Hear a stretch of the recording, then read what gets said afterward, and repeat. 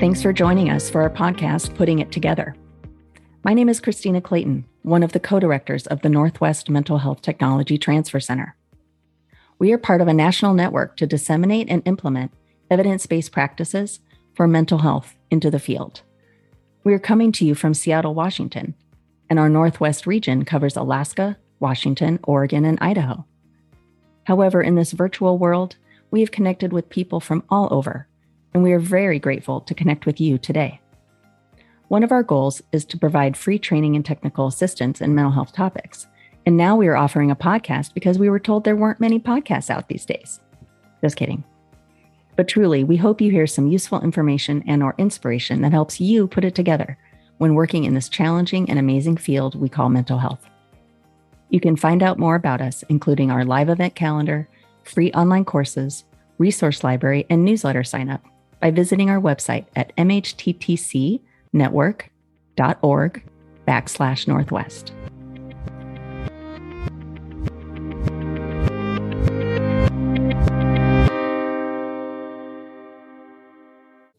Well, now it is my pleasure to introduce Dr. Mauseth. She is a fan favorite around the MHTTC land. I will say we first got to know you when we were looking at provider well-being last year. We had a special supplement for that, and that was just a really wonderful connection. So Dr. Mauseth is a practicing clinical psychologist, splitting time between seeing patients at Snohomish Psychology Associates, teaching as a senior instructor at Seattle U, serving as co-lead for the behavioral health strike team for the Washington State Department of Health. So she's just really sitting around eating bonbons, as we say. Her work and research interests focus on resilience and recovery from trauma, as well as disaster behavioral health. Worked abroad extensively in disaster response and first responders and healthcare workers throughout the United States. Dr. Mauseth also conducts training and provides presentations to organizations and educational groups about disaster preparedness and resilience building within local communities. So you can see why we thought she'd be a great person to bring back. Dr. Mauseth, thank you so much for being here today. Very, very grateful for your time. Feeling like we need some of your wisdom. Some of your information has just really stuck with our team and those that have attended your previous webinars and podcasts and that sort of thing. So when we were discussing what topics seem crucial right now, you immediately shared this one, and that really made sense to me. As we enter year 3 of the pandemic, what are some of the important contextual factors to keep in mind as what are influencing, how we're feeling right now? I guess the answer to that question, first of all, good morning. Hi, everybody. I'm so happy to be here with you all today, and I appreciate the opportunity to have some discussion and share some information with you about what it is that, from a sort of disaster contextual recovery perspective, we're struggling with in behavioral health. So the impetus for the topic and the reason why we kind of went in this direction was really based on my own conversations with my colleagues and talking to people. I'm seeing clients, I'm working with patients in a community setting, doing a lot of the COVID relief work as well. And the theme of grief and the theme of trying desperately in many ways to sort of transition our thinking from the pandemic as a disaster into what is recovery and what does the long-term look like? How do we reconnect with the things that are invigorating to us as providers when it has been so stressful for such a long period of time and the level of exhaustion is so high? So the underlying sort of reasoning behind this theme and this topic today is really that I recognize in my own practice and my work and that of my colleagues that there is a necessity. I'm not going to say it's optional. I'm going to say it's a necessity for us to talk about the losses and the toll that has been taken over the last couple of years in order to effectively turn the corner and work through what we've experienced so that we can effectively re-engage. I don't think it's going to be very likely that we're going to find a lot of vitality unless we can appropriately work through. As behavioral health folk, we understand the value in that, right? We need to work through what we've experienced in order to sort of move forward to a healthier degree. And I think that's what we'd all like to do. So that's where the sort of topic about grief and vitalities, the seeking of vitality in reconnecting with our work came from. That's really helpful. And yeah, it's so much of what you share is so relevant. And I remember when we first met, it was sort of what wave were we on at that time, but it's now just countless waves and how many other things have happened. What have you seen and heard about how all of this is affecting supervisors and leadership, because having my own direct service and management and supervisory experience, it just seems like the field was already pretty difficult. And I think COVID has enhanced and shined a light on all the disparities that, are in many aspects of our lives. But supervisors and leadership, it wasn't an easy go before. Right. Nor is it for direct service staff. I don't mean to take away from that, but I think for supervisors who I heard once, you get pushed up the nonprofit ladder, and I can completely empathize with that. And you may not be prepared. So what are you hearing right now about how all of this is affecting leadership and supervisors? Well, number one, I just want to acknowledge that the degree of burnout across everybody in healthcare professions and in education. So the extent to which your role may be combined as a leader, kind of providing support and educational, not like pedagogy to people, but educational support, training people maybe, as well as direct service and operating in a supervisory capacity. Like that degree of burnout is unlike anything any of us have ever seen in living memory. So the complexity of the pandemic and the length of time has built upon itself to add to stress has been a very unique set of circumstances. That's number one. But the second thing is that the leaders that I've been speaking to over the last several years have really been in a position where they feel like they're on this tiny little balancing point of helping manage other people's experiences, overseeing from a business perspective, like what's the best thing for my team and how to manage the business goals at hand. And then the other thing that's constantly pulling is that you're not immune. You're not on an island from this. You have your own family situations. You have your own financial or job stress that's separate from the actual obligations that you have professionally. So people in leadership are actually being pulled in an additional set of directions potentially, which has added to some of that burnout that I was mentioning a second ago. It's very, very complex. And I want to acknowledge that leading through crisis it's an exceptional task for people, and it requires an exceptional level of perseverance. The fact that you're all here, the fact that you're all working on this as we move forward kind of collectively, it says to me, a great deal about the commitment to the work that you've already done.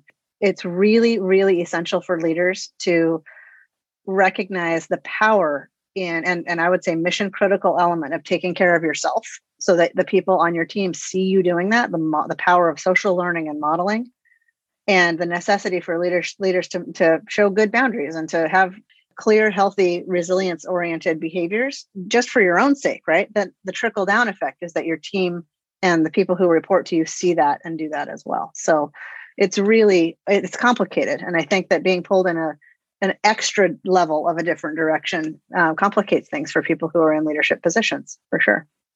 In your experience, how do issues of equity and inclusion affect, grief and vitality? So many communities experiencing before COVID, historical trauma and oppression, inequities and societal disparities. But also, I imagine every community, every person has unique strengths and resources. So I guess I'm wondering, in all the work you've been doing, how do you see equity and inclusion and those issues coming into play right now with trying to survive a third year of this pandemic?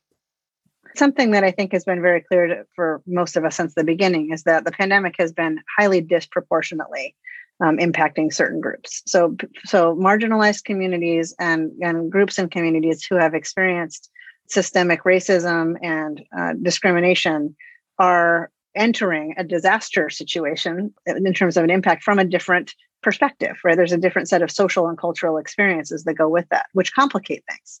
So the answer that we give in clinical psychology is that it all depends, right? But what you were mentioning a second ago about unique strengths and resources, that's absolutely true. It's not reasonable, I don't think, to make a blanket generalization that it's harder or easier. I think that there are different sets of opportunities, but I also think that when you're coming in with systemic challenges that other people don't experience, it can be certainly additionally challenging. But at the same token, there might be resources and strategies that you have already honed and brought to bear on your experience that can help you with additional adversity. It's not a math problem. It's not like A and B equals something. It's much more complicated than that. But I've been asked this question a lot when it comes to serious mental illness, because the research shows that with serious mental illness, diagnostically, in general, people tend to do a little bit worse after large-scale disasters. And that's not universally actually true.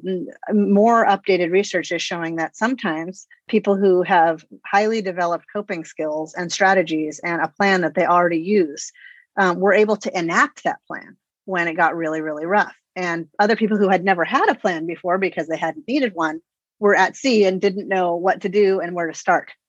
So it's a parallel, but they're not obviously the same thing. When it comes to issues of equity, we know unequivocally that the pandemic has not been an equal opportunity disaster. It has certainly shined a spotlight, as you mentioned, on inequities that existed previously and exacerbated those in terms of resource allocation and the idea of interaction with the medical community in general, people interpreting correctly symptoms and the medical community acknowledging what people are actually really reporting. That has been a big challenge.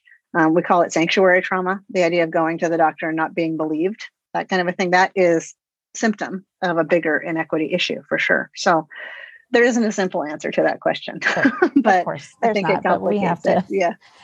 Well, Right. and this dawns on me just a flash while you were talking is perhaps for some of us or any of us that, certainly we can't know everyone's experience. There's no way to do that. But I think to just acknowledge that, imagine this stress that everyone is experiencing is just a little insight into what just constant stress from any number of things that are happening. And so I think that's a fair point that you're sharing. It's highlighting disparities. This is certainly true in the behavioral health and mental health field. Yes. We know there's a mass exodus and the great quit and all of that. So that's just especially hard on supervisors, but also who has to stick around, who is getting the brunt of all the work and the stress in the field. Yes. So let's end on perhaps a light at the end of whatever tunnel we're in. I'm not sure anymore. Given your experience and your specific work around these challenges, what gives you hope? You've hinted at that, but what gives you hope that we can put a path forward towards vitality despite all of these things? Because I know you've done this work for a long time and you remain hopeful, and I'm excited to hear about that today. I'll start by saying that hope is the most foundational of one of my core values. It's the thing that I balance things on, basically. And hope for me is really based on a lot of the experience and disaster work that I've done that you're mentioning, where the reason why I know we're going to be okay is because that's what we are. That's what we do. That's what people do. And I haven't lived through a pandemic either, but I can tell you that in any combination of critical incidents and disasters on large and small scale, underlying and overlapping discrimination and marginalization and inequity, humans are incredibly capable and incredibly resilient. And that is fundamentally part of our baseline DNA for all of us as human beings. And so it's challenging to bring that to front of mind when we are going through another quarantine and someone else quit and the budget just got cut. However, at the end of the day, the tiny little interactions that we have with each other professionally and personally really, really matter. And at the end of 30 days or 60 days or 90 days, things will look a little bit better and a little bit different than they do now. And I believe that fully. And that's part of why I enjoy speaking about these things, is because I don't think, that's what the research shows, but it's also stuff that I've personally witnessed in terms of what humans are capable of. So it's very reassuring to me. Yeah. Well, thank you so much. Very, very excited always to talk with you. And, thank you so much for this informative conversation. It's always great to speak with you. You can find resources related to the episode in our show notes, so be sure to check those out. Learn more about us by visiting our website at mhttcnetwork.org/Northwest. You can also follow us on social media at NWMHTTC. This broadcast is brought to you by the Northwest MHTTC, which is funded by the Substance Abuse and Mental Health Services Administration, or SAMHSA. However, the content does not necessarily reflect the views of SAMHSA. Thank you so much for listening. We look forward to connecting with you again so we can keep putting it together. Take care.